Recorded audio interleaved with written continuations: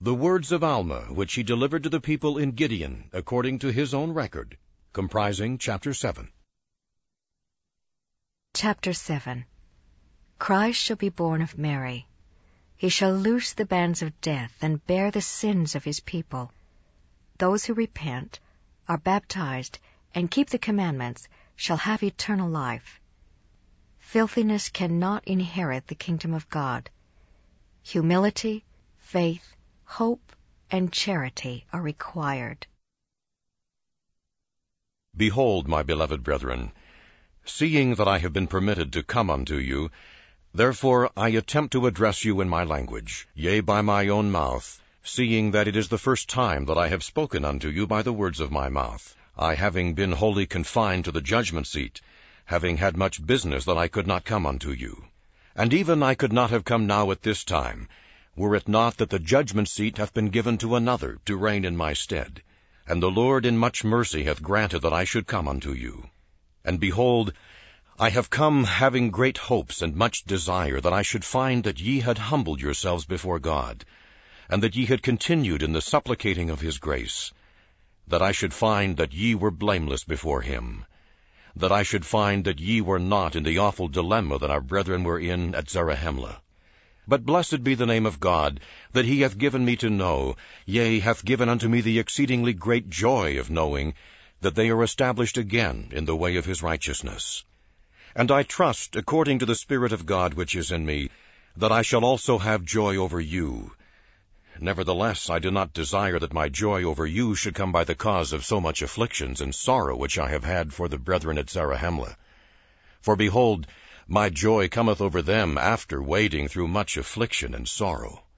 But behold, I trust that ye are not in a state of so much unbelief as were your brethren. I trust that ye are not lifted up in the pride of your hearts. Yea, I trust that ye have not set your hearts upon riches and the vain things of the world.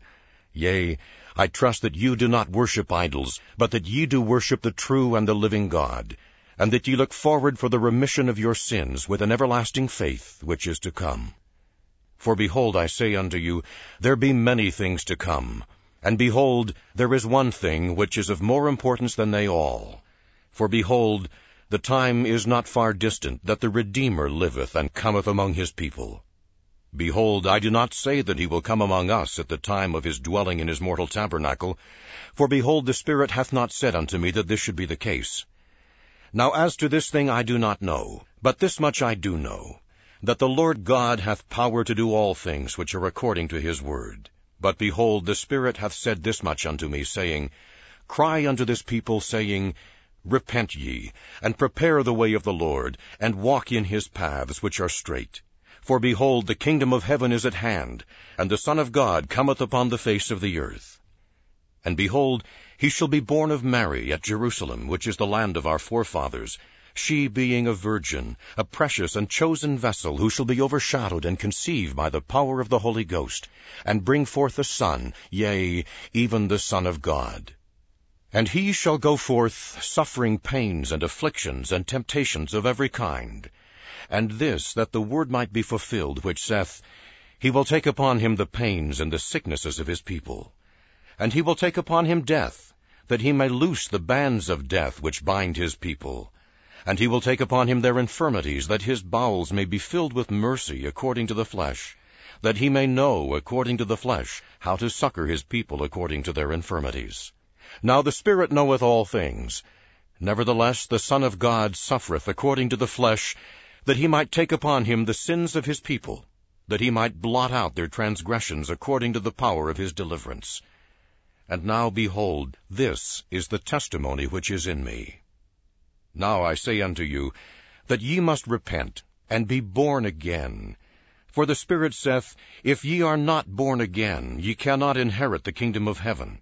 Therefore come, and be baptized unto repentance, that ye may be washed from your sins, that ye may have faith on the Lamb of God, who taketh away the sins of the world, who is mighty to save and to cleanse from all unrighteousness.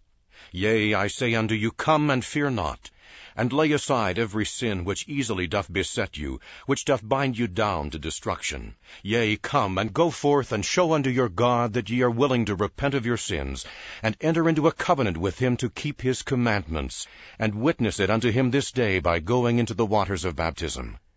And whosoever doeth this, and keepeth the commandments of God from thenceforth, the same will remember that I say unto him, yea, he will remember that I have said unto him, he shall have eternal life, according to the testimony of the Holy Spirit, which testifieth in me. And now, my beloved brethren, do you believe these things? Behold, I say unto you, yea, I know that ye believe them. And the way that I know that ye believe them is by the manifestation of the Spirit which is in me. And now, because your faith is strong concerning that, yea, concerning the things which I have spoken, great is my joy. For as I said unto you from the beginning, that I had much desire that ye were not in the state of dilemma like your brethren, even so I have found that my desires have been gratified. For I perceive that ye are in the paths of righteousness. I perceive that ye are in the path which leads to the kingdom of God. Yea, I perceive that ye are making his paths straight.